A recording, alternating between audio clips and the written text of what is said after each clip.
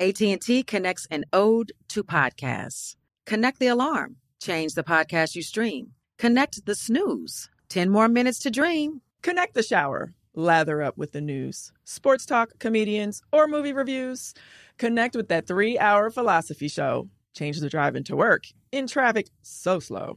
Connect the dishes to voices that glow. Thank you to the geniuses of spoken audio. Connect the stories, change your perspective. Connecting changes everything. AT&T. Welcome to 500 Greatest Songs, a podcast based on Rolling Stone's hugely popular, influential, and sometimes controversial list. I'm Brittany Spanos. And I'm Rob Sheffield. We're here to shed light on the greatest songs ever made and discover what makes them so great. From classics like Fleetwood Mac's Dreams to the Ronettes' Be My Baby, and modern-day classics like The Killers' Mr. Brightside. Listen to Rolling Stone's 500 Greatest Songs on the iHeartRadio app, Apple Podcasts, or wherever you get your podcasts. The Therapy for Black Girls podcast is your space to explore mental health, personal development, and all of the small decisions we can make to become the best possible versions of ourselves. I'm your host, Dr. Joy Harden Bradford, a licensed psychologist in Atlanta, Georgia, and I can't wait for you to join the conversation every Wednesday. Listen to the Therapy for Black Girls podcast on the iHeartRadio app, Apple Podcasts, or wherever you get your podcasts. Take good care, and we'll see you there. Hey, I'm Jay Shetty, and I'm the host of the On Purpose podcast, and I had the opportunity to talk to one of Hollywood's major icons, Michael B. Jordan. In our conversation, Michael shares the highs, the lows, and everything in between, offering a genuine glimpse into his world. The closest to getting what you want is always the hardest. People give up right before they get what they've always wanted to get. Listen to On Purpose with Jay Shetty on the iHeartRadio app, Apple Podcasts, or wherever you get your podcasts. Every week on Talk Easy with Sam Fragoso, I invite an artist, writer, or politician to come to the table and speak from the heart in ways you probably haven't heard from them before. Some of my favorites are with Tom Hanks, Questlove, and Cate Blanchett.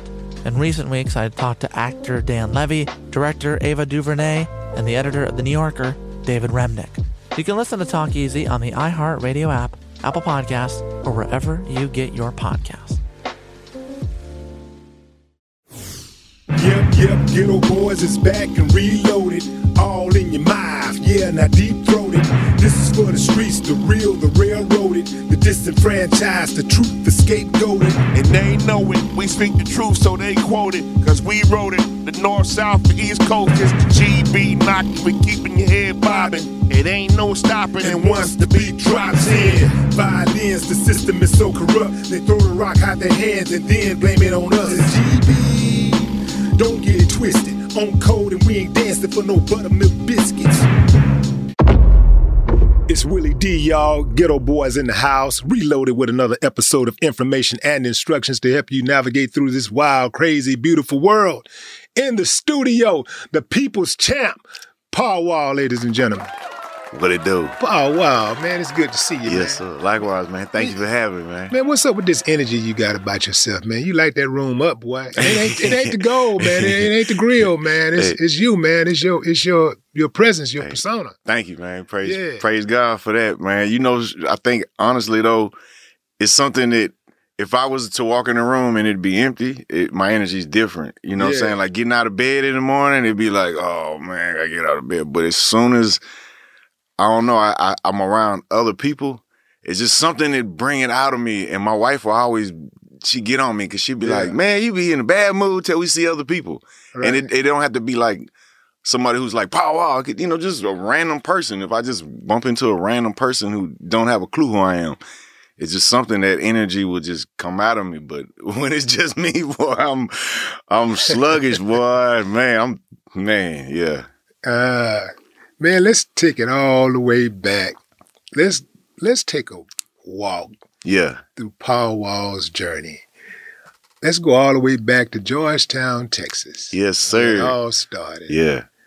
Walk us through a young Paul Slayton. What's that like growing up? Well, my grandfather was in the military. His family, both my grandparents, their family came from North Carolina, but when he joined the military, he never looked back, never went back. He, was stationed all around the world He was in East Germany before the Berlin Wall fell, everywhere from Jerusalem to, he was serving the Korean War. He was in World War II, all over. So my mother, who was born in 1953, she was born actually in El Paso, but, grew up all around the world. So they landed in Austin, or Buda, which is like right outside of Austin, like 10 minutes from 6th Street. Buda, B-U-D-A. I thought it was, is that Buna, Texas? Because I thought it was Buna, Texas. I don't know. This one's different. This one's Buda, though. Buda. Because they get on me. Okay. Because I say it wrong. They were like, nah, you saying it wrong. You got to say it right. Yeah. It's Buda. Okay, it's right by Kyle. It's like 10 minutes from 6th Street. Back then, when we go in there, it's forever from 6th Street. Okay, well, that's different. Yeah. Okay, yeah, so you're right. Okay. Now we go there. Different cities. Yeah. Yeah.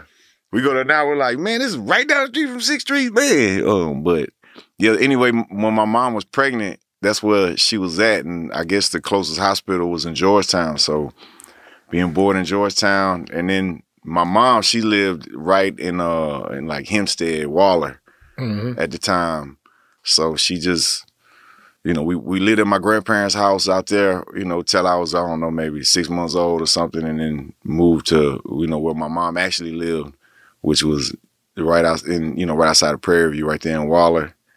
And then when my mom, she was a single parent, and she met my stepfather, that's when we moved really closer into Houston. This when I was maybe 5 years old, 6 years old, and we lived right off of like 290 out there, a little closer in.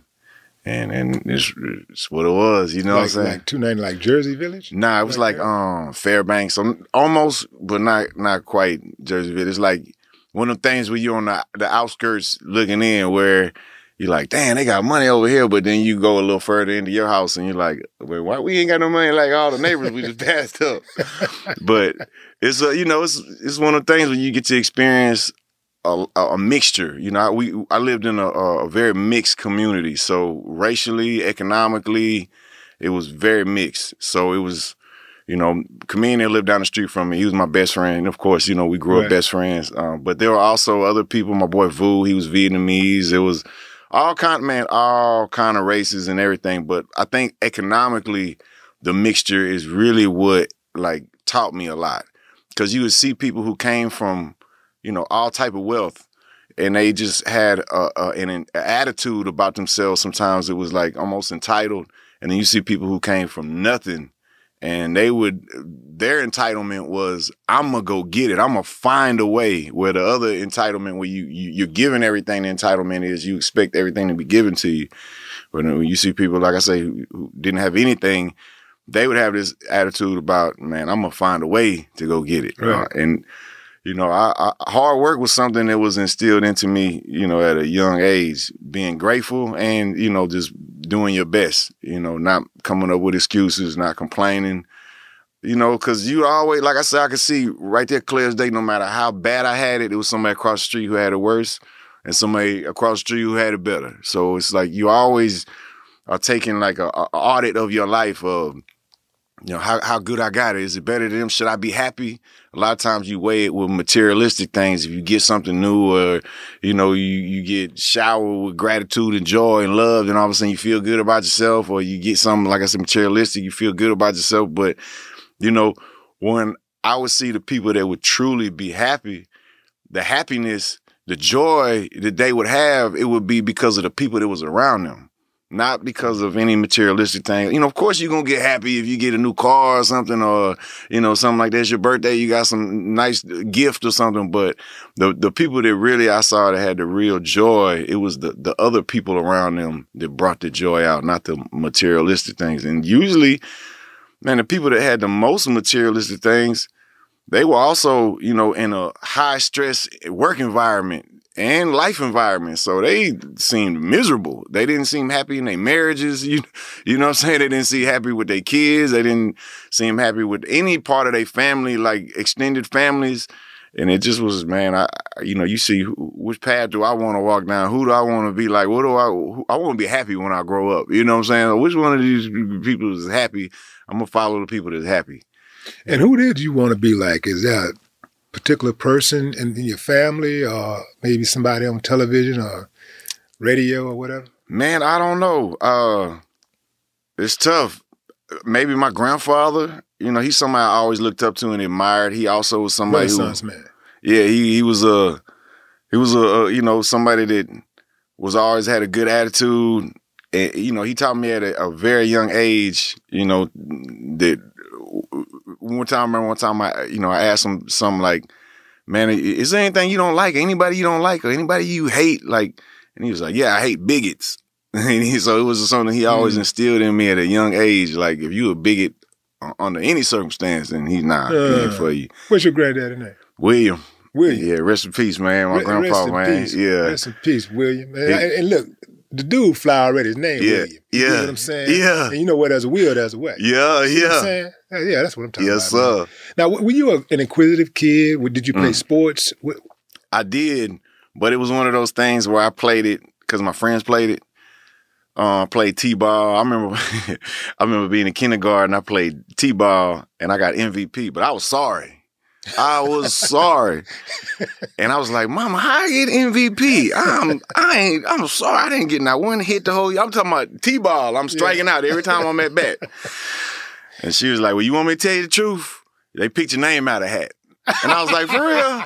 But I ain't care. I got we won a free trip to Pizza Hut. So I was like, man, I'm going to Pizza Hut. That's how I got it. My name. I was like, okay. I'm thinking to myself, is this how it works? Like, is this how Barry Bonds got MVP? That bitch his name out of hat too? You know what I'm saying? I'm thinking like that. But I remember too, like the last game of the season on T-ball, I'm walking and, you know, you see the next level up when you walking past them and, you know, the fast pitch. Even though, you know, I might have been 5, they might have been 8. It was still like a big step up. And I was just walking by like, man, ain't no way I'm going to be able to hit them balls coming that fast. I was like, this might be my last year of baseball. And then growing up, me and Chameleon there, you know, we love basketball. So we would play basketball. Man, we'd go to any park we would find. Anywhere there was some hoops, we would go pull up and play basketball.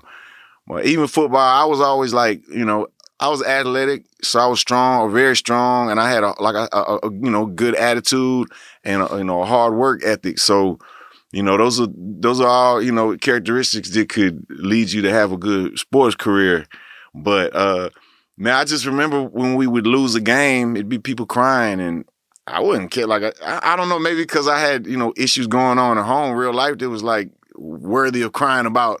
Whereas like, you know, we lose a game here, it has no effect on my life whatsoever. You know, of course I want to win, but I'm not, you know, I can still, you know, this is not going to affect whether I can eat tonight or. Because you're going to get the MVP no matter what. Yeah, they're going to pick my name out the hat no matter what. Yeah, it was something I liked, though. I like the camaraderie of sports. I like the, you know, the teamwork that was taught. You know, when you're down, you got to, you know, fight back and never give up. All those type of things, they go far, you know, saying in building character and, you know, a young person who's looking for, you know, somewhere, looking for a direction in life. So it did really provide a lot for me, even though like the athletic side of it was like, I could, you know what I'm saying? They tell you at a young age you could do anything. You know, you want to go to the pros, you could do it. You want to go be president, you could do it. And I believed it. I bought into most of that for the most part. But at the same time, I'm just thinking like, man, you know, I could work 24 hours a day for the next 20 years. I don't know if I'm going to the NFL. You know what I'm saying? I don't know if I'm going to the NBA. I'm all right, you know what I'm saying? And if I put in every ounce of effort I could do, is it possible? It might be possible because you see size-wise, you know, I'm 6 foot tall, but size-wise, you see people that'll be, you know, like Spud Webb, you know, our generation. You see younger people that would be, I mean, shorter people that would be like, oh, give you hope. Like, man. But then I see Spud Webb dunking and stuff. I'm like, man, nah, Muggsy Bogues dunking. Like, nah, man. They still can dunk. I'm barely touching the bottom of the backboard. You know what I'm saying? I'm struggling to touch the bottom of the net. So I'm like, man, I don't know if this is for me, man. I like the sports, but I would see myself more as like, you know, that's why I got the nickname the Water Boy, because look, I just want to be on the team. Yeah. We talking about the Astros. Look, hey, what's the lowest position I can be to win a ring if the Astros win a World Series? That's it. I know I can't be on the actual team. Yes, let me just be on the winning team. I could be the parking attendant. Exactly. I don't care, man. Just let me be on the team. Okay. Well, that's close to me because I don't want to be the parking attendant, but I do want to be on the team. Yeah. And I will be that. I'm that dude that I will dive for the loose ball and bust my head to the right meat to get that ball. Yeah. To help us win. That's me. I'll hold the most dangerous player on the team. Yeah. Now, don't pass me the ball on the open layup. You need those 5. You need those 5 fouls. Yeah. Put me in the game. Yeah. You know what I'm saying? You need, Don't put me at the free throw line with the game on line. But if you need me to give a foul, I'll do it. Yeah. Right. You need me to go chase the ball down. 6 fouls now, right? Is it 6 fouls? Yeah. So you need those 6 fouls. Put me in the game. But also, if I need to pass the ball, if you need to take me out the game. Yeah. And put somebody in better to help us win, I'll be on the sideline with the towel. Yeah, come on, you got it. You know what I'm saying? Like, I want to win. Man. That's me, man. That's me all day. Yeah. Man, you mentioned Chameleon, and it's hard to mention you without mentioning Chameleon. Just like it's hard to mention me without mentioning Ghetto Boys or, a Scarface or Bushwick, right? You guys are synonymous, and y'all joined at the hip. Yeah. At what point did you and Chameleon decide that you wanted to pursue a career in hip hop? I remember being a young age. I known him since I was about 6 years old, 5 years old. And I remember maybe even as far back as that, just being on the school bus, freestyling, being at the lunch table, everybody rapping, everybody freestyling. It wasn't something that I did. It was something that everybody did. So if, as it's going around the table, it's coming to you. So you better, be prepared. And I always had a knack for it. Chameleon always had a knack for it. And I think that's what kind of we shine. Every time we would freestyle, do something, we'd shine.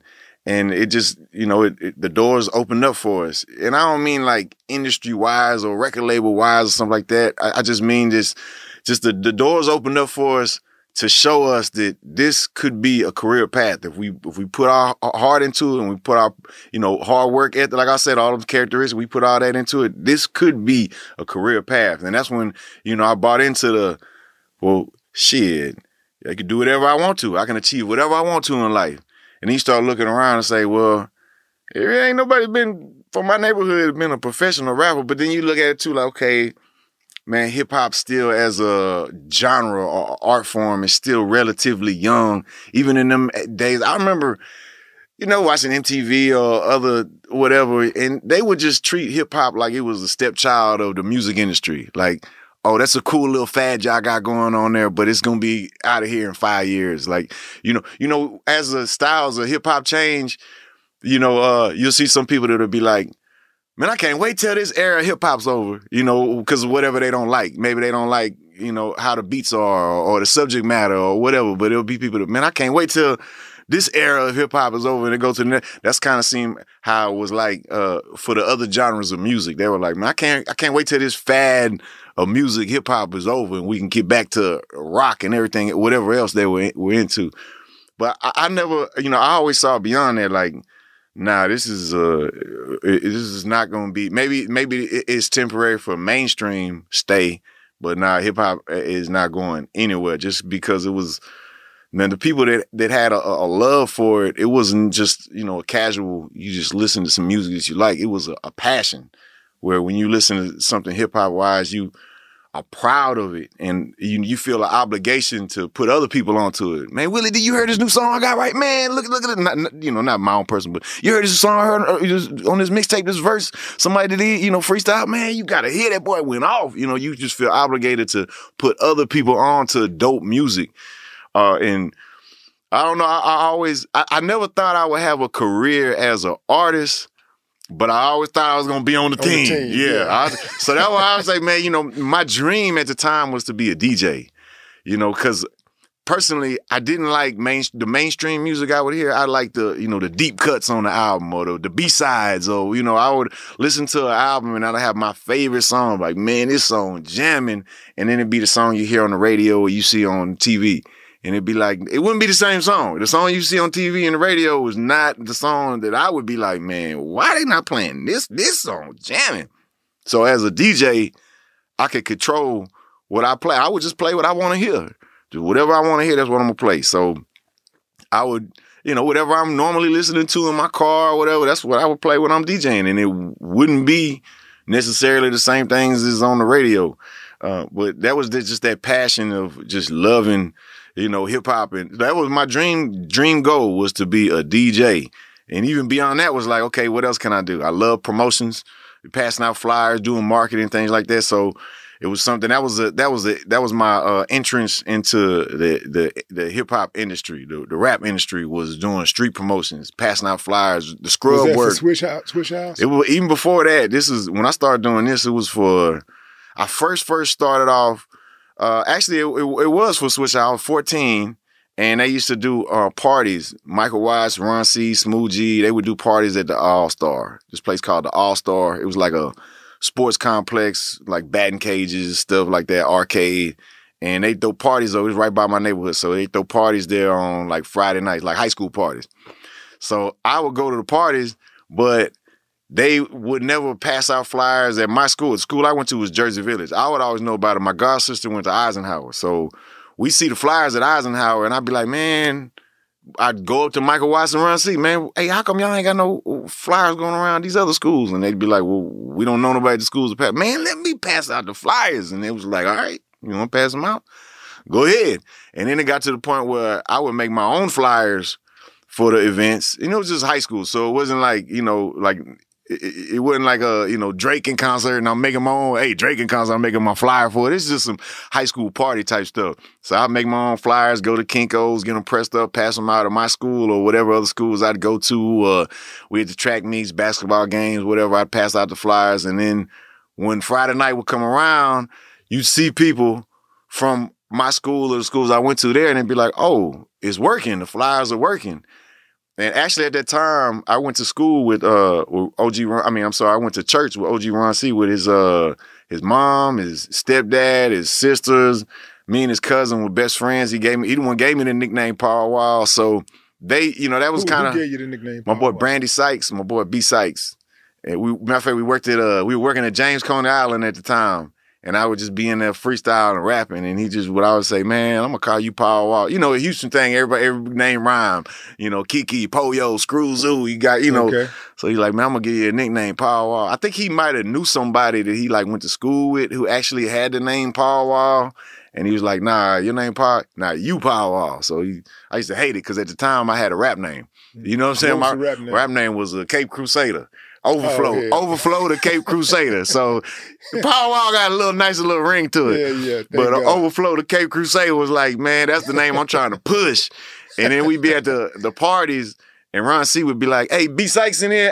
Hey, what's your boy name? Go to church with my mama? Paul Wall. Paul Wall in here. And I'd be like, man, don't say Paul Wall, man. Because people that go to my school, they don't know me as Paul Wall. They know me as Paul Slayton. So hey, you heard him give me a shout out? Man, he said Paul Wall. He ain't say you. You ain't Paul. Man, I'd be like, oh, man.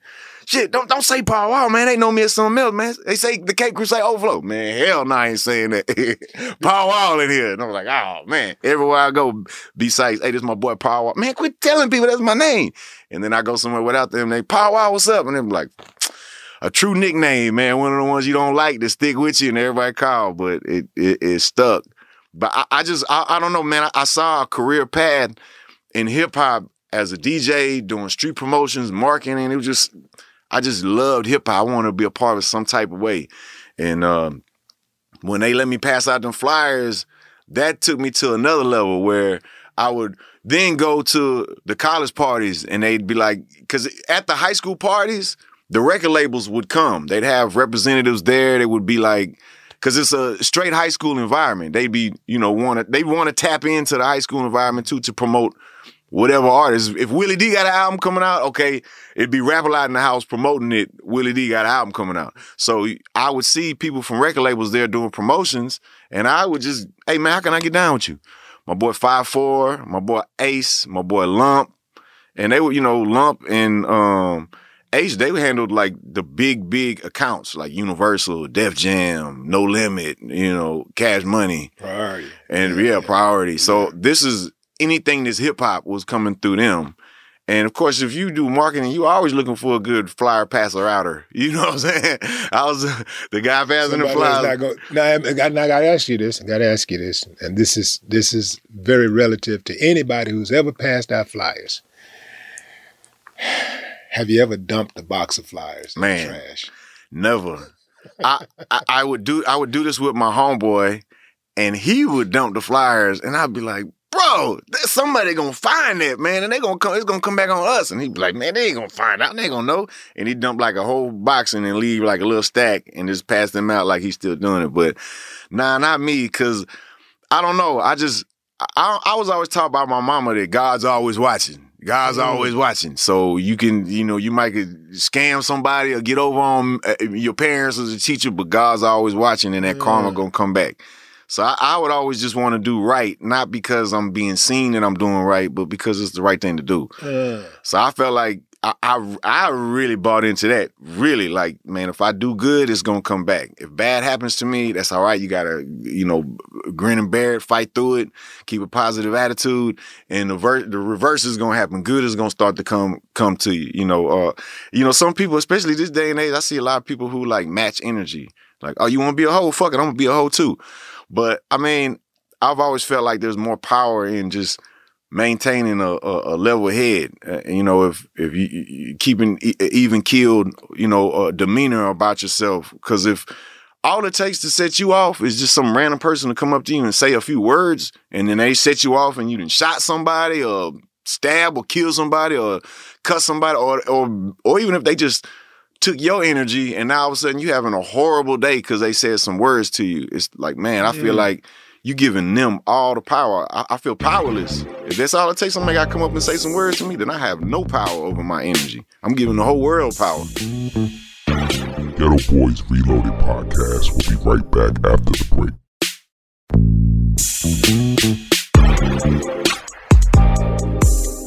AT&T connects an ode to podcast. Connect the alarm, change the podcast you stream. Connect the snooze, 10 more minutes to dream. Connect the shower, lather up with the news, sports talk, comedians, or movie reviews. Connect with that 3-hour philosophy show. Change the drive into work and traffic so slow. Connect the dishes to voices that glow.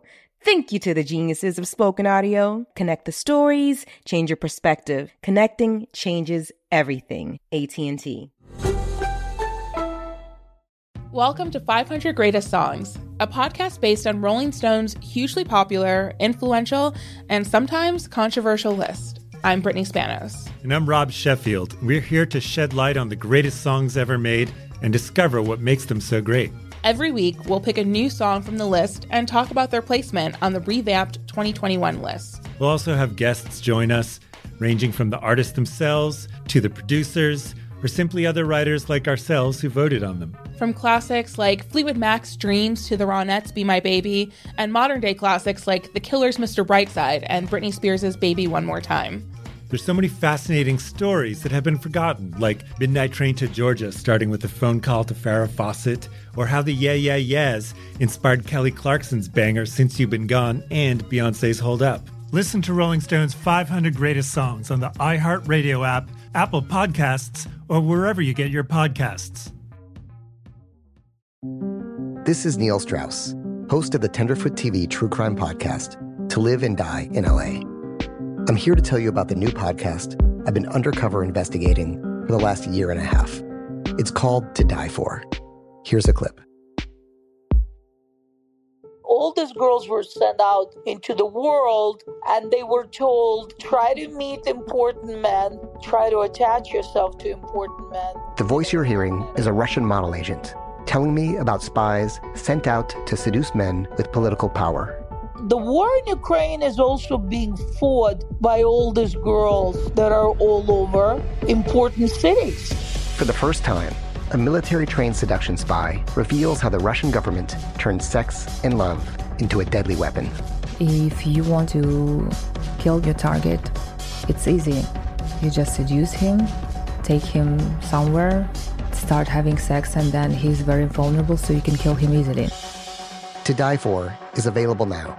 Listen for free on the iHeartRadio app, Apple Podcasts, or wherever you get your podcasts. Danielle Moody here, host of the Woke AF Daily podcast. We've been with iHeart's Outspoken Network for a year, and what a year it has been. Every weekday, I navigate our rapidly changing world alongside our series of fabulous expert guests. As we head deeper into 2024 and yet another life-changing election cycle, Woke AF Daily is here to keep you sane and woke. Woke not just to the latest headlines, but also to the collective power we all have. Woke to the need to build community with those around us. Woke to how to avoid burnout, and woke to the ways we can all find joy in the madness.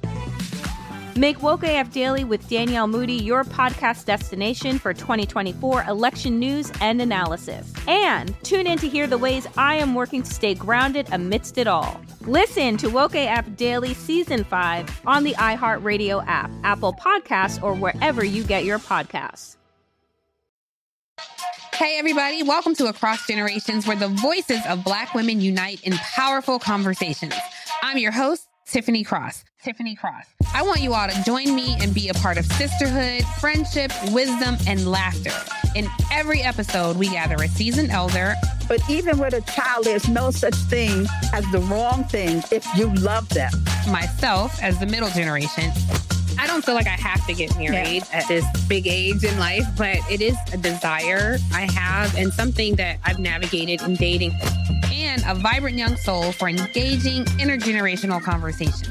I'm very jealous of your generation that didn't have to deal with Instagram and Tinder. This is Across Generations, where Black women's voices unite, and together, you know how we do, we create magic. Listen to Across Generations podcast on the iHeartRadio app, Apple Podcasts, or wherever you get your podcasts. Is there anything that somebody could say that could get under your skin enough, that could trigger you enough to make you want to cause them bodily harm? Definitely. It's happened in the past, but, it's just situations you learn from, and you just really try to, you understand, especially today's day and age where everything is social media based, clout based, you capture it on video, troll, type of thing. So I'm prepared for it now. And, if you keep, like I say, if you keep a cool, calm demeanor, I'm not saying let somebody just come up and disrespect you and just completely disrespect you and, or let somebody just handle you. But I mean, if it says a lot more about a person if they talk crazy to you and you just don't care, unbothered by it, than whether they say something to you and you just ready to fight, whatever. I got a lot of friends like that. Like a lot of my friends, they never left the neighborhood, never went to the other side of town. I grew up on the north side. So a lot of people I grew up with, the only time they ever went to the south side was to go to Astroworld. You know what I'm saying? That's it. Astroworld. Anything else? Nope, they're not going. Same likewise, my boy Goo. He grew up in South Park. When I met him, he would not go past the Galleria. I remember one time my car got flooded out on 288 Holmes Road. And I needed to ride back to Acres Home. And he was like, I'll take you to the Galleria, but you got to find a way from there because I ain't going past the Galleria. I'm Southside for life. And I'd be like, come on, man. We got to get past this, man. But it's just, it's just how it was. So to, any of this type of stuff was something that, you keep an open mind about. You just try to keep, like I say, be even keeled about it. Try not to let people get under your skin on certain things. And, and you live and you learn. Man, that south side, north side thing I be hearing about, I didn't even know we were supposed to not like each other. Yeah. I didn't even know. I found out years later. I'm talking about I was like, damn, we've been hating each other for 5 years now. We didn't even know. I didn't know. Because I've never looked at the south side of Houston like it was a different world. Right. Like it was different, like the people on the south side were different people. Right. I looked at the south side. Of course, we have some subtle differences amongst us, or some people might say some hard differences. But we're all H-Town. I look at it H-Town. Like it's H-Town. So when I move around, and I move around within these city limits, this is my city. You know what I'm saying? So I don't think of any part of Houston that's off limits to me. I don't think of any part of Texas that's the United States. You know what I'm saying? I just feel that way. But especially, the city that I lay my head in. I never got on that north side, south side bullshit. That, east, west. I always thought it was silly. Yeah. I think it's like divide and conquer scare tactics of just trying to, they different than you, so you're not supposed to like them. They live over there, we live here, so we're not supposed to like them. And then, it get to be, well, we gonna go take their girls. They gonna, they trying to take our girl, we gonna go take their girl, and then they go from that to, man, I used to have some people I knew that would steal cars on the north side. They from the north side, they would steal cars. But they would steal cars on the north. They from the north side, would steal cars on the north side, and then you find the car abandoned somewhere with everything taken off of it, and they spray paint south side on it. Yeah. Or vice versa. They go to the south side, steal a car, and spray paint north side on it. But they from the south side, and they do it just to make you think it was somebody else, even though it's somebody from right around the corner. But people that behave that way, to me, they think small, right? There are artists, not just in Houston, but around this country, who are singularly focused on being hot in the neighborhood. They don't even care about what's going on outside of their block, their neighborhood. They just want to be the top dog in their neighborhood, or they want to be the top dog in the city. They only think citywide. That's it. And my thoughts is okay, well, what's the highest plateau? What's the apex? That's where I'm going. Yeah. Who is the competition? I looked at everybody. You know what I'm saying? Not Houston, not Texas, not the South, everybody. So when people start talking that South stuff, the South this and, the East Coast this and try to put the South in the box, nah, partner. Andre, we got something to say. Yeah. Yeah, we got something to say. You say you took the name Paul Wall and ran with it. There's a lot of artists today who have started to use their actual government names. Do you ever have any regret that you didn't use your government name? Like Slay, Slay kind of dope, not really. Short Slay, Yeah. Killer Slayer, Nah, I mean, it wasn't, that was my stepdad last name. And my biological father, I didn't really feel a connection to him at all. I hadn't seen him since I was 4 or 5 years old. Mm-hmm. He was a drug addict. He addicted to heroin. He was not somebody that I would aspire to be or that I would look up to. Is he still alive? I think he is, but he's not somebody I ever want to see. He's a child molester, man. When the last time my parents got divorced, and I would see him on the weekends. So you supposed, when your parents get divorced, you see him maybe every other weekend, once a month, something like that. Well, that would be that would turn into once every 6 months, and then that would turn into maybe once or twice a year. And then I remember at some point, this is probably when I was. Where was I at? I was probably in kindergarten or first grade, right around. It was before I was in second grade, and I'm just basing this off of the school I was at. But he went and kidnapped a girl, married her. He quote unquote married her, but she was 12 years old, and then took her to Canada. And I ain't seen him since. That's the last time I seen him. So it's one of them things where, I don't want to have nothing to do with him. So ain't no way I'm gonna claim his name. None of that. And then when that happened too, his whole family, any of his relatives, they, from my perspective, they turned their back on us. It was just me and my sister and my mama and my grandparents lived in Austin, but it was just me and my sister and my mama, living Did they turn their back on y'all because they were in denial, or they didn't like the fact that you guys wanted to hold him accountable, or was it just the fact that he turned his back, so they turned their back? I think a little bit of all of the above. He was kind of like the black sheep of the family, his family, so they already kind of didn't fool with him too much.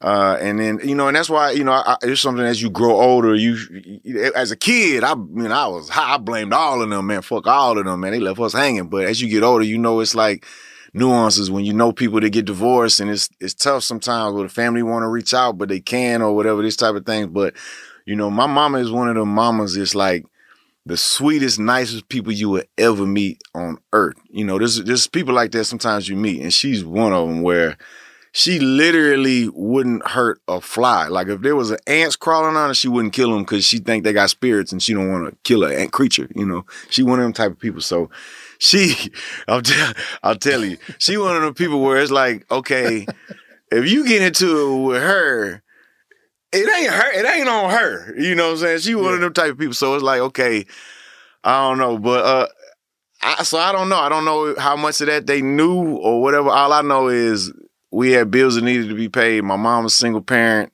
She, as a teacher, she was a teacher for 30 years. Teachers, we all know they don't get paid. So it was, she would be kind of looking for help, and, you know, my biological father wouldn't provide it. You know, his family wouldn't provide it. Then later on, come to find out, I just found this out like maybe 2017. I asked my mom just because, you know, it's something, you know, I personally just move on from. Like, I try not to think about it, harp on it. Even as a kid, you know, it's, all right, I'm not going to let this define who I am. I'm going to go out and be somebody with my life. You know, I'm not going to think about this every day. If I do think about it, it's going to be to fuel me, but not on some, I'm going to prove them wrong type of thing. You know, nothing like that. Just on some, I was a very firm believer in that God had a plan for me, and that everything that happens in my life is just an ingredient to go into the recipe of whatever the plan is. So you take one of them small ingredients out and it just don't taste the same, you know. You add too much of an ingredient, it's also not going to taste the same. So I just was like, okay, hey, God, hey, I'm going to follow this path. Well, you point the direction and I'm going to follow. I'm not going to ask questions. So that's how it was. But for you know, like I said, I never had any intention of using his name. But like I said, I'll get sidetracked. I just found this out recently. And it's like, damn, I don't know how to feel about this. You know, we grew up, we didn't have no money. You know, like I say, we had more than some. We had a lot less than a lot others. You know what I'm saying? But it ain't the, you know, I'm not trying to get into the poor Olympics. Like, I had it worse than all this. I was silver medal in the poor Olympics. No. So I'm not going to complain or none of that. Whatever I had, I'm grateful that I had, you know, even if it was small. But then I find out later on in life, my biological grandfather or great-grandfather was some type of oil tycoon, was like, man, super multi-million, like almost billionaire. And I'm like, man, what? And we grew up like this.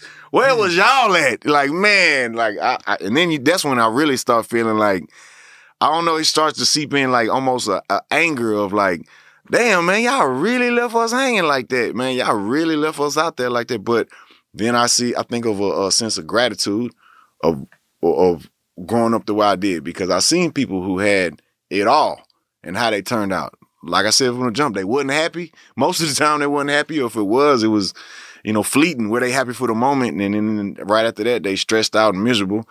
You know, and I think about all the things that I do have, even though compared to what I could have had, you know, what I did have wasn't much. I'm still so grateful for the things I had. And it had a tremendous impact on me being grateful now, like grateful for what I have now. But when my mom married my stepfather, that's when things started to get a little bit better. We got 2 incomes. You know, we went from, you know, lower to the middle class, and, you know, then to lower middle class, and then to, okay, just middle class. And okay, we kind of coming up here, you making some money. And it was, okay, that's when you really get to be appreciative and you see the journey, the hard work of where we are to where we're, you know, how far we've come to where we want to go. And it's one of those things, you know, when you're a kid, you think stuff fall out the sky in your lap. You think people rich and, oh, he rich. Oh, let me have some money. And now I'm rich too. And it don't work like that. You got to put in years and years and years of training, of hard work for whatever you want to do. And you put out the energy that you want to get back. And if you put out the energy of you want a quick come up or you want to get over on people, then somebody going to have a quick come up and they're going to get over on you. If you put out there that you want to, you know, you're willing to put in the hard work, take the time to really learn whatever trade you're trying to do. For me, it was hip hop or whatever, you know, whatever else I had going on, you know, I'm going to do right by people. And if something bad happened by circumstance or accident, man, I'm going to eat the bullet just so that we can have peace and we can get prosperous. Somebody trying to get over on me is different, but if, you know, if something happened and it's nobody's fault, or we gonna make it work. I've always tried to be a problem solver, whatever the situation might be. But that last name, I don't know. Paul Wall is that's something too. That's like, man, maybe should I change my name to Paul Wall? Is that something I'm gonna change my name to? Like change my biological name? I already changed it once when my mama remarried. Am I gonna change it again? I thought about it here and there, but I don't know. You gotta change the kid's name. Yeah, change the kid's name, all that. And all that. Yeah. Ghetto Boys Reloaded Podcast. We'll be right back after the break.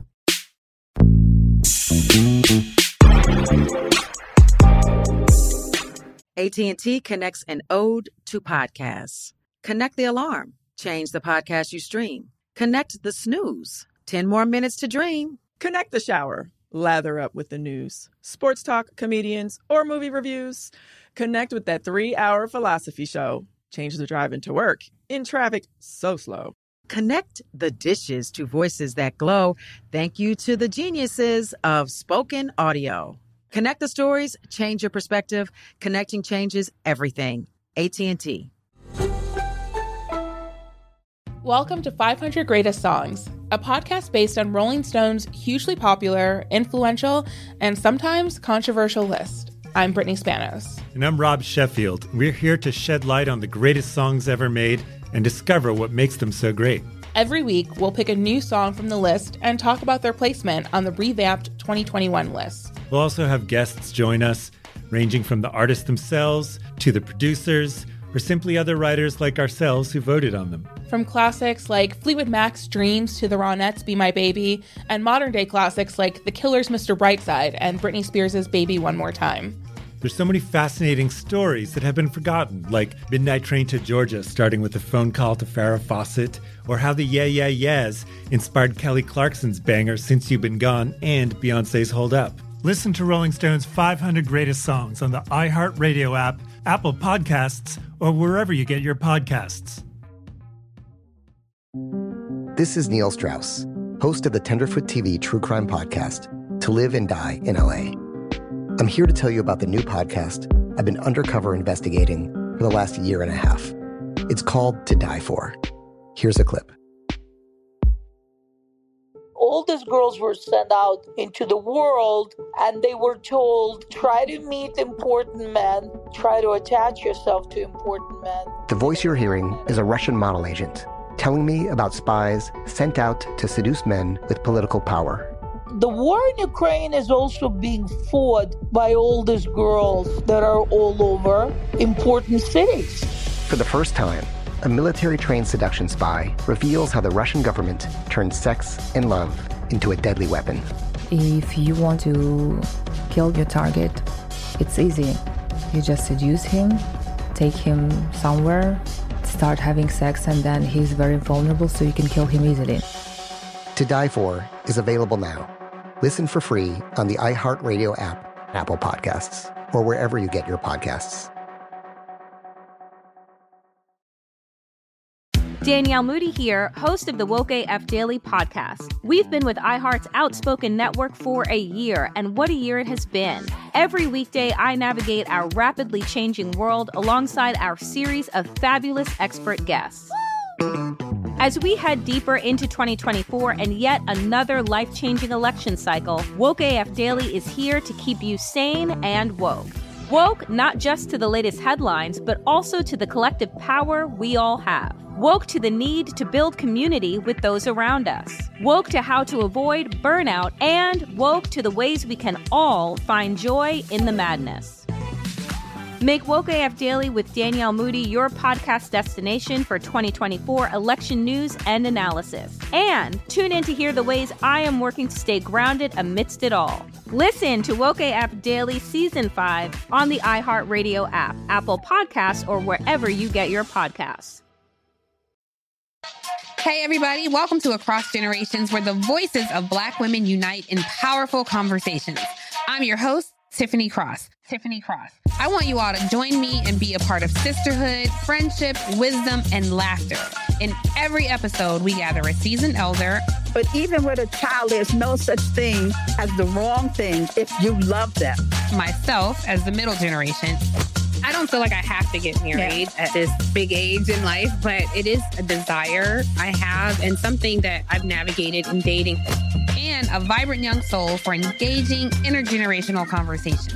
I'm very jealous of your generation that didn't have to deal with Instagram and Tinder. This is Across Generations, where Black women's voices unite, and together, you know how we do, we create magic. Listen to Across Generations podcast on the iHeartRadio app, Apple Podcasts, or wherever you get your podcasts. Apparently, you, I would say obviously that you can't be responsible for the actions that your parent take, right? But do anybody ever try to like label you because of the actions of your dad? Do they ever try to like throw that in your face and say, oh, your dad this, or you probably this, or whatever?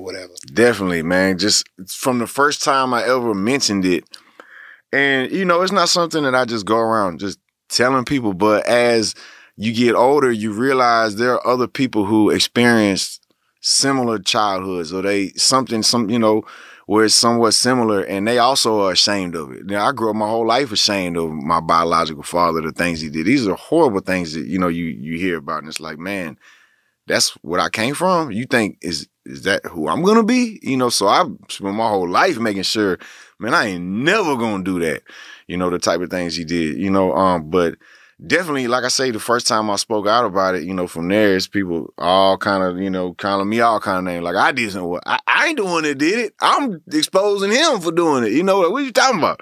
But, I think those are, some of it is like, the scare tactics people have of trying to get people to shut up and not talk about stuff. Because if you just don't talk about it, then you don't realize it goes on, and if you don't realize it goes on, and it can keep going on right under your nose. But I feel also a sense of like a shame from him doing it, but also just because of the age I was so young at the time. Like, damn, like, is it something man? Matter of fact, the girl my biological father kidnapped, when we would go see him on the weekends, she was 12 years old. She'd be over there. I'm 5 years old, so she 12 to me. That's a grown up. You see a 12-year-old with a wig on and makeup, dressed like a grown-up. That's a grown-up. You're not questioning. She had a wig on? She had a, full-grown wig, makeup, dressed like a grown person. And he's like, yeah, this is my new girlfriend, whatever. And we just like, okay, I'm not knowing it's a child, a kid. But I feel like, damn, man, how could I have not known? What should I have said? But who am I going to tell? Oh, hey, mom and daddy got a new girlfriend. Like, even then, like, my mom wouldn't have known, oh, you got a girlfriend? He a grown man, why wouldn't he have a girlfriend? But you're not thinking it's a child. But even, I think for me, this particular girl, man, when they went to Canada and they got caught, or something happened, they got caught, they came back to America. When they came back to America, this girl killed herself. So it's like, man, this shit is, to me, I feel like, damn, you think like, okay, any change of action might have changed the whole course of her life. So if you never know. Even as a 5-year-old, what am I supposed to say? What am I going to say? But damn, I feel like a sense of guilt of, damn, I should have known. Because, as a grown up now, you see a 12-year-old in a wig, man, that's a 12-year-old. That ain't but that's as a grown up. That's as a grown up. You can't put that on you, bro. Yeah, I know that, but that's that survivor's remorse. So, you know what I'm saying? Right. Like, damn, man, this is, and then being that it was my actual biological father, but that's why it's that sense of shame of, man, I'll never take on his name, man. Yeah, you can't put that on yourself, and likewise, nobody else can put that on you. And for all you uncivilized mutts out there, they be in the comments. They sure be trying. All you uncivilized mutts out there, whoever tried to pin something like that man's, father's actions on him, every last one of y'all going to hell in a handbasket. See, a lot of times, man, this is why I think it's important to be very, very careful of the information that you put out there, because the uncivilized mutts of the world will take that information and they'll try to use it against you. Right. Even when you're trying to help somebody, what you did was very honorable. you put that information out there because there's other people that are living that life that has those similar experiences, and they need to know that it's people like you can come from the absolute worst of humankind, and they can turn out like you, Yeah. Because I don't know anybody that don't like Paul Wall. I'm sure you got your enemies, but I'm saying in just general conversations or whatever, I've never heard somebody say anything bad about Paul Wall. Yeah, I've overheard people say bad shit about me more often. So you're a good dude, bro, and you should absolutely not feel any type of shame when somebody's try to put something like that on you. That's another way of blaming the victim because you were also victimized by having to live with that burden of having a father, who is a child molester. This guy's he's one of the worst, right? So you're also a victim, and for somebody to not realize that shows you how uncivilized they are. Yeah, it's sad that this happened. And, so like I say, my whole life, I've always been on a path of, I'm not going to do that. So whatever he did that made him do that, was it drugs? Was it he was alcoholic? Was it because he was molested? He was molested also by a pastor when he was young, which probably started the path of him to do that. Because a lot of times the victims, exactly. Although, that's also a touchy subject because then people who have been molested instantly get pointed as they're the molester. You're gonna do it too because you were molested, and that's completely unfair. But Miss Parker, I got a chance to a long time ago work with Miss Parker from Parents Against Predator. Yeah, and when she approached me to help her do something one time, I was like, hell yeah, I'd love to do something with this. Like just because of my background, I always wanted to be an advocate for children, or especially hurt children, of children who are victims of predators, stuff like that. So ever since she came to me, I think that might have been like 2012, 2011, sometime around there. Man, we do stuff all the time. Well, she do stuff all the time anyway, but I'm doing stuff with her all the time, just being an advocate. But even then, you'll see something and then every now and then somebody else say, oh yeah, Paul, he a child molester just like his daddy. Like, man, goddamn, what you mean? I'm over here advocating for kids. What you talking about? But to me, I think that just be the ignorance some people have. But, you got to fight through that if you really want to be an advocate for children and people, you got to realize that there are people, sometimes extremely powerful people like, the Epsteins of the world or whatever, who have money, power, reach, authority, that they can silence you if they want to. So if some rapper want to, speak out against something, it ain't too many calls they got to make to shut me up. You know what I'm saying? If they wanted to, for whatever it is, if I'm smoking weed in my studio and, they'll let you make it because I'm not hurting nobody. It's just weed. All right, well, you pissed the wrong person off. They going to push that button. Hey, he's smoking weed. Go get his ass right now, for whatever petty thing that they might let slide, or, they following you watching. I got a, expired registration on my car. They waiting for me to pull out because they know, okay, he in a slab. I know he got a pistol on him. Okay, expired registration. We're going to get the pistol. He might have some, he might smell like weed. So then we're going to, this and that, okay, boom. Now you just whatever, just to, a lot of times it don't even be to, a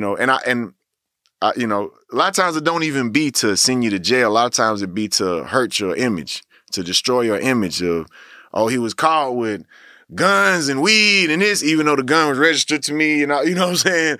Even whatever it may be, it's just for the headline of to destroy somebody's character, you know what I'm saying? And there are definitely powerful people out there who aren't afraid or ashamed, or, they get a kick out of doing that to people. But, at the end of the day, if the purpose is to speak up for children who don't have an advocate, don't have somebody speaking up for them, then, in the grand scheme of things, what's worse?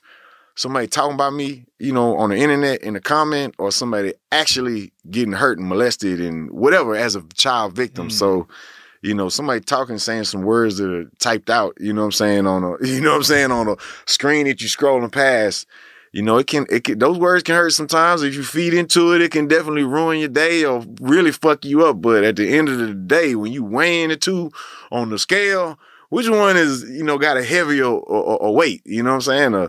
The words on the internet or the actual child is being hurt. And I'm not a fool to think that, just because I say something that's going to, you know, I spoke up against, you know, child victims. That's the end of all child trafficking. No, I know that ain't, you know, but you got to like look past the people that you got to see past the people that'll try to tear you down, bring you down. And you got to really think about what you're doing it for.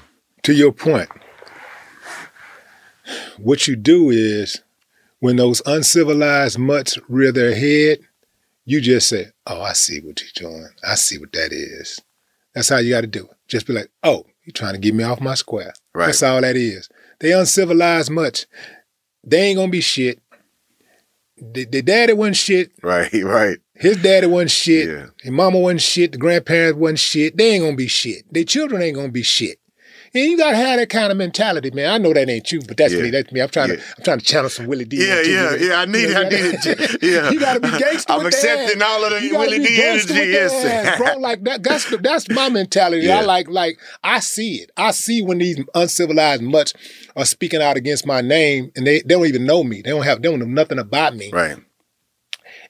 But they see I'm shining. So they ain't talking about you if you're not shining. So they see me shining. They got to put my name in their mouth, you know. So I get it. I see what they doing. And, you know, I see you in traffic, you know what I'm saying? But I'm not going to stop my life to go deal with all of that, man. Because I see that's what you want. Right. So I'm going to give you everything that you ain't looking for. You dig what I'm saying? Man, back in the early 2000s, you, Chamillionaire, Mike Jones, Slim, y'all were killing it. I mean, y'all just took off. And I thought it was like, you know, we had like a H-Town revolution going on in hip hop, and we was just gonna take this thing to the next level. And it was almost like, you know, after, you know, 2-3 years of it, the brakes just, everything came to a screeching halt. What happened? Man, I think about that a lot and thinking, okay, did we make wise decisions, wise choices in how we handle certain things, or could we have took different routes on things? I correlate a lot of it to, you know, just sports activities. Like right now, Lamar Jackson, you know, he talking about he want to be traded from the Ravens. Okay, you think about, you know, where we're at today. But 5 years from now, looking back, we're going to be able to look back and say, oh, well, if he would have did this, or could have did this, or that was a good decision he made because he got traded to this team and they went on to win the Super Bowl. Whatever, you know, whatever. You look back at the decision. But, you know, you look at those sports decisions. You know, you look at somebody who's a marquee player like that, a former MVP, you know what I'm saying? Like, okay, and he's so young too. Should he take less money for you know, a deal just so that he could be on a team and they can use that money in other places? Or if he does that, is the team just gonna say thank you and pocket the money? Or are they gonna really use it to, you know, allocate that money to go get him, you know, lineman or receiver or whatever he might need? You know, if he goes all out and gets every dollar he's worth, you know what I'm saying? Are they going to give it to him? 55 million, 60 million, whatever it might be, whatever the going rate for a quarterback is now. You know what I'm saying? Is he going to get that, you know, because he's worth it and he got it, but now that handicapped their ability to go get other players and pay other people? You know, what is the perfect recipe? I look at the same way with us with the hip hop. We all knew our value. The one thing I can say is we were all on the same accord, even without talking to, like, we didn't ever sit down and have a round table discussion. Hey, this is what we're going to do when we go to the labels, or when we're renegotiating our contract, this is what we're going to do. This is our strategy, our stand. We never did none of that, but just coming from the same background, the same come up, we all seen it clear as day, you know, what our value was, what we were capable of, where we had came from. Coming from the underground, the independent game, I think it's different than when a lot of artists get signed to a major label and that's their first record deals with a major label. A lot of times artists like that, they seem to be kind of major for life. And when they're not major, they're no longer an artist.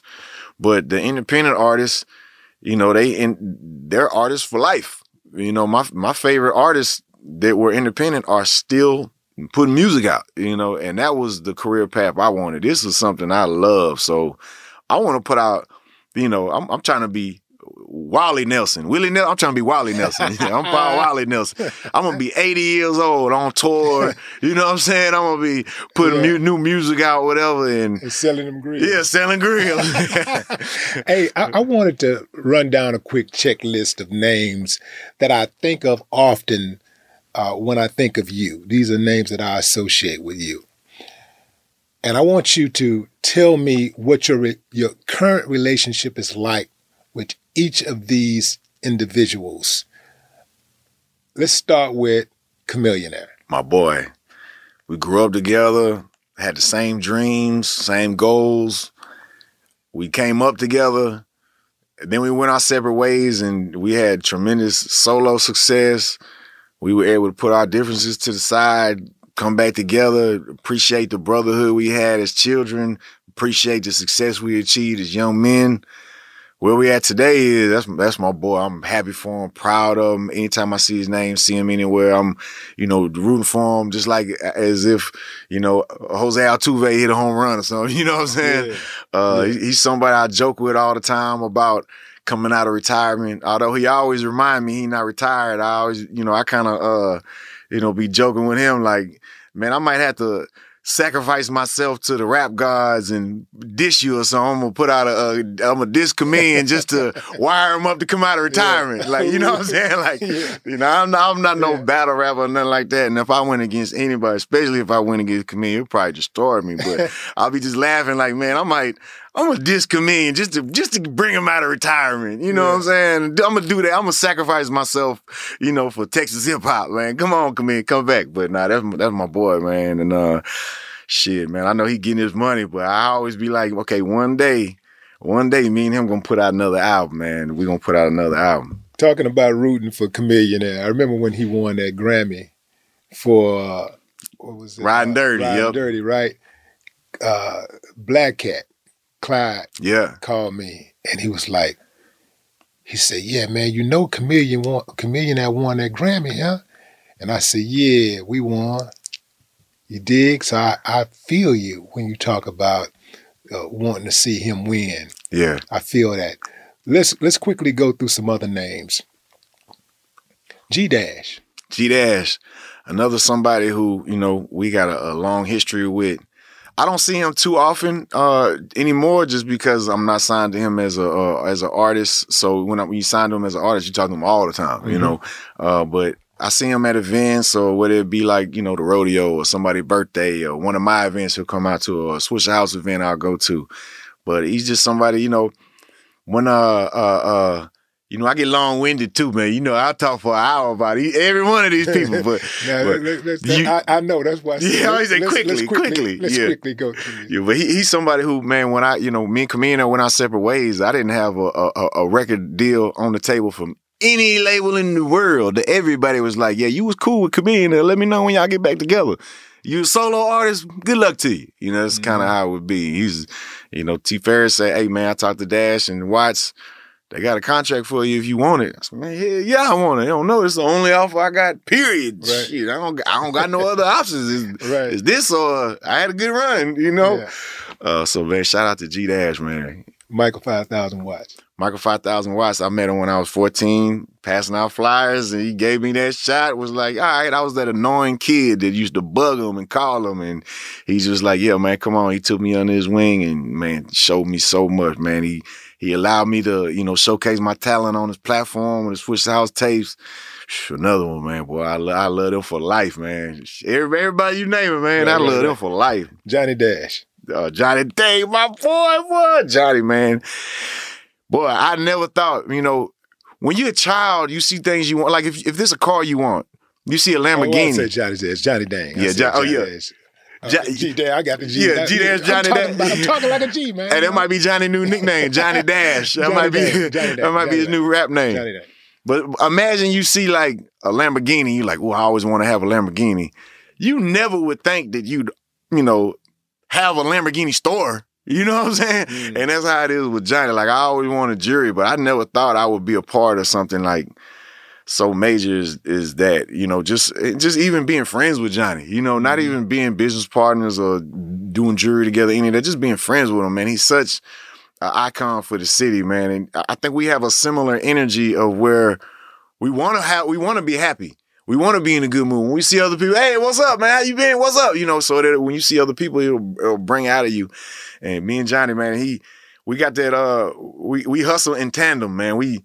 When I met Johnny, he had he still got that accent, but when I met him, boy, his English, it was difficult. He needed closed captions for real.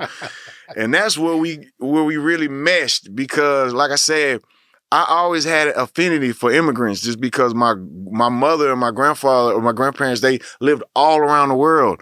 You know, so growing up, my grandparents, their friends were all immigrants or of other races. There was never white people coming in and out of any of these homes that I was in. So, you know, whether it's just other Americans or, you know, immigrants in general, there were other you know, I always had affinity, I love for people from elsewhere. Like, you know, like, you from where? What's it like there? What do you eat there? How do they talk there? How do you say this there? You know, whatever it is.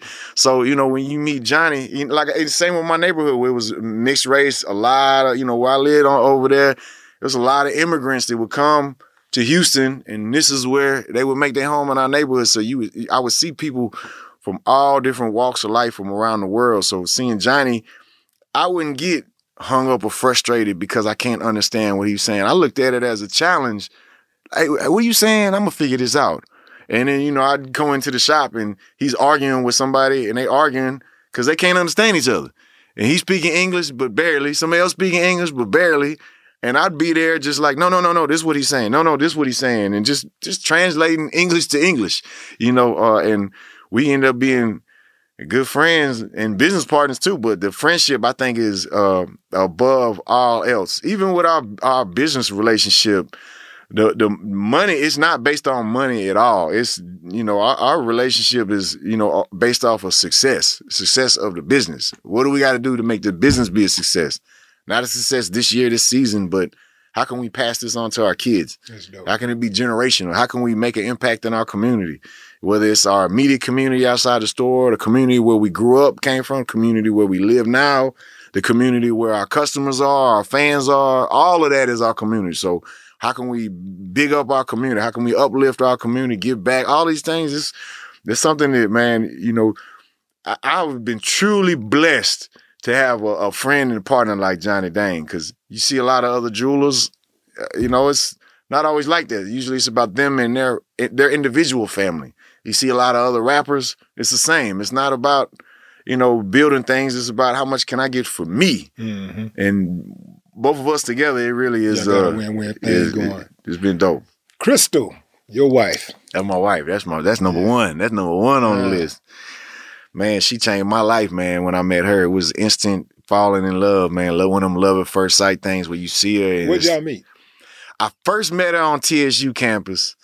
At the time, though, she had a boyfriend, and you know, and I didn't think nothing of it. She didn't think of it. You know, we wasn't no hollering type of thing. It's just somebody you bump into on TSU campus. And then next thing you know, they broke up. You know, a couple years go by. I'm passing out flyers for a club play downtown. Me and my boy Goo used to do on Thursday nights, college night. We had Club Rhythms. I was on my rise trying to come up as a rapper. She's on her rise, also trying to come up as a singer at that time in a singing group. She's out there trying to sell her CDs. I'm trying to sell my CDs. My friends trying to holler at her friends. But they ain't trying to buy no CDs. They just trying to holler at them. And I'm just like, man, y'all got us looking broke, man. Buy a $5 to $10 CD, man, at least so we ain't going to be looking broke. So I buy a CD from her. The CD ended up being scratched. And, you know, so then, you know, I end up giving her a flyer. Also, hey, why don't you come to our spot on Thursday? So she came Thursday to our club. You know, Rhythms was like, I don't know, Sunday night, Monday night. And we seen it at Thursday at the club. And I'm like, man, you know, the CD you sold me was scratched. And then I was DJing at the time real heavy. So I would do, you know, Screwed and Chopped mixtapes. I would DJ clubs, whatever. I DJ, you know, on community radio stations here and there as a guest DJ. Anything DJ related, I was out there doing. So, you know, when I got the CD from him, my vision was, all right, I'm going to Screw and Chop this for her and give it to her. And, this is my romantic way of, you know what I'm saying? Like, I'm gonna take y'all CD and I'm gonna screw and chopper for you, and then I'm gonna get, then I'm gonna get me and you gonna be a couple, now we're gonna be dating. But the CD was scratched. So when she came to the club Thursday, it was like, man, that CD you gave me was scratched. And it's of all the times I seen her, from the first time I seen her at TSU to when I seen her at Rhythms, when I seen her at Club Play and she walked past me, it was one of them things where it's an energy that, if Obama was to walk in the room right now, we would feel it like, man, where does that feel? I feel somebody behind me. Who is it? Joke across the head, or whoever. Give me 8 years back. Or Trump. It could be, and I don't mean this in a good. Slap that joke across the head. Give me I don't mean in a good way. I just mean like the energy is there. You're like, man, like who is this behind it? Like what's going on? Shit. Yeah, it ain't too many presidents. It's not too many of them that maybe shouldn't be slapped. There's quite a few of them deserve a nice slapping. They're not gonna like me talking about Obama and Trump, boy. Obama and Trump, they got some of the most strongest supporters ever, bro. Yeah. Like you can't tell them. No, they never did anything wrong. Yeah. But I tell you what, man. Paul Wall, man, it's been beautiful sitting down with you, man. We could talk for hours, and obviously, we got to do this again. Like I come back for a part 2. We got to come back for 2, 3, 4, 5. You know what I'm saying? The door is always open for you, man. We appreciate you. We appreciate your contribution to hip hop and to society at large, man. Ladies and gentlemen, Paul Wall. No more talk. This episode was produced by A-King and brought to you by the Black Effect Podcast Network and iHeartRadio. Welcome to 500 Greatest Songs, a podcast based on Rolling Stone's hugely popular, influential, and sometimes controversial list. I'm Brittany Spanos. And I'm Rob Sheffield. We're here to shed light on the greatest songs ever made and discover what makes them so great. From classics like Fleetwood Mac's Dreams to the Ronettes' Be My Baby, and modern-day classics like The Killer's Mr. Brightside. Listen to Rolling Stone's 500 Greatest Songs on the iHeartRadio app, Apple Podcasts, or wherever you get your podcasts. Hey, I'm Jay Shetty, and I'm the host of the On Purpose podcast, and I had the opportunity to talk to one of Hollywood's major icons, Michael B. Jordan. In our conversation, Michael shares the highs, the lows, and everything in between, offering a genuine glimpse into his world. The closest to getting what you want is always the hardest. People give up right before they get what they've always wanted to get. Listen to On Purpose with Jay Shetty on the iHeartRadio app, Apple Podcasts, or wherever you get your podcasts. The Therapy for Black Girls podcast is your space to explore mental health, personal development, and all of the small decisions we can make to become the best possible versions of ourselves. I'm your host, Dr. Joy Harden Bradford, a licensed psychologist in Atlanta, Georgia, and I can't wait for you to join the conversation every Wednesday. Listen to the Therapy for Black Girls podcast on the iHeartRadio app, Apple Podcasts, or wherever you get your podcasts. Take good care, and we'll see you there. Every week on Talk Easy with Sam Fragoso, I invite an artist, writer, or politician to come to the table and speak from the heart in ways you probably haven't heard from them before. Some of my favorites are with Tom Hanks, Questlove, and Cate Blanchett. In recent weeks, I talked to actor Dan Levy, director Ava DuVernay, and the editor of The New Yorker, David Remnick. You can listen to Talk Easy on the iHeartRadio app, Apple Podcasts, or wherever you get your podcasts. Bring a little optimism into your life with The Bright Side, a new kind of daily podcast from Hello Sunshine, hosted by me, Danielle Robay. And me, Simone Boyce. Every weekday, we're bringing you conversations about culture, the latest trends, inspiration, and so much more. I am so excited about this podcast, The Bright Side. You guys are giving people a chance to shine a light on their lives, shine a light on a little advice that they want to share. Listen to The Bright Side on America's #1 podcast network, iHeart. Open your free iHeart app and search The Bright Side.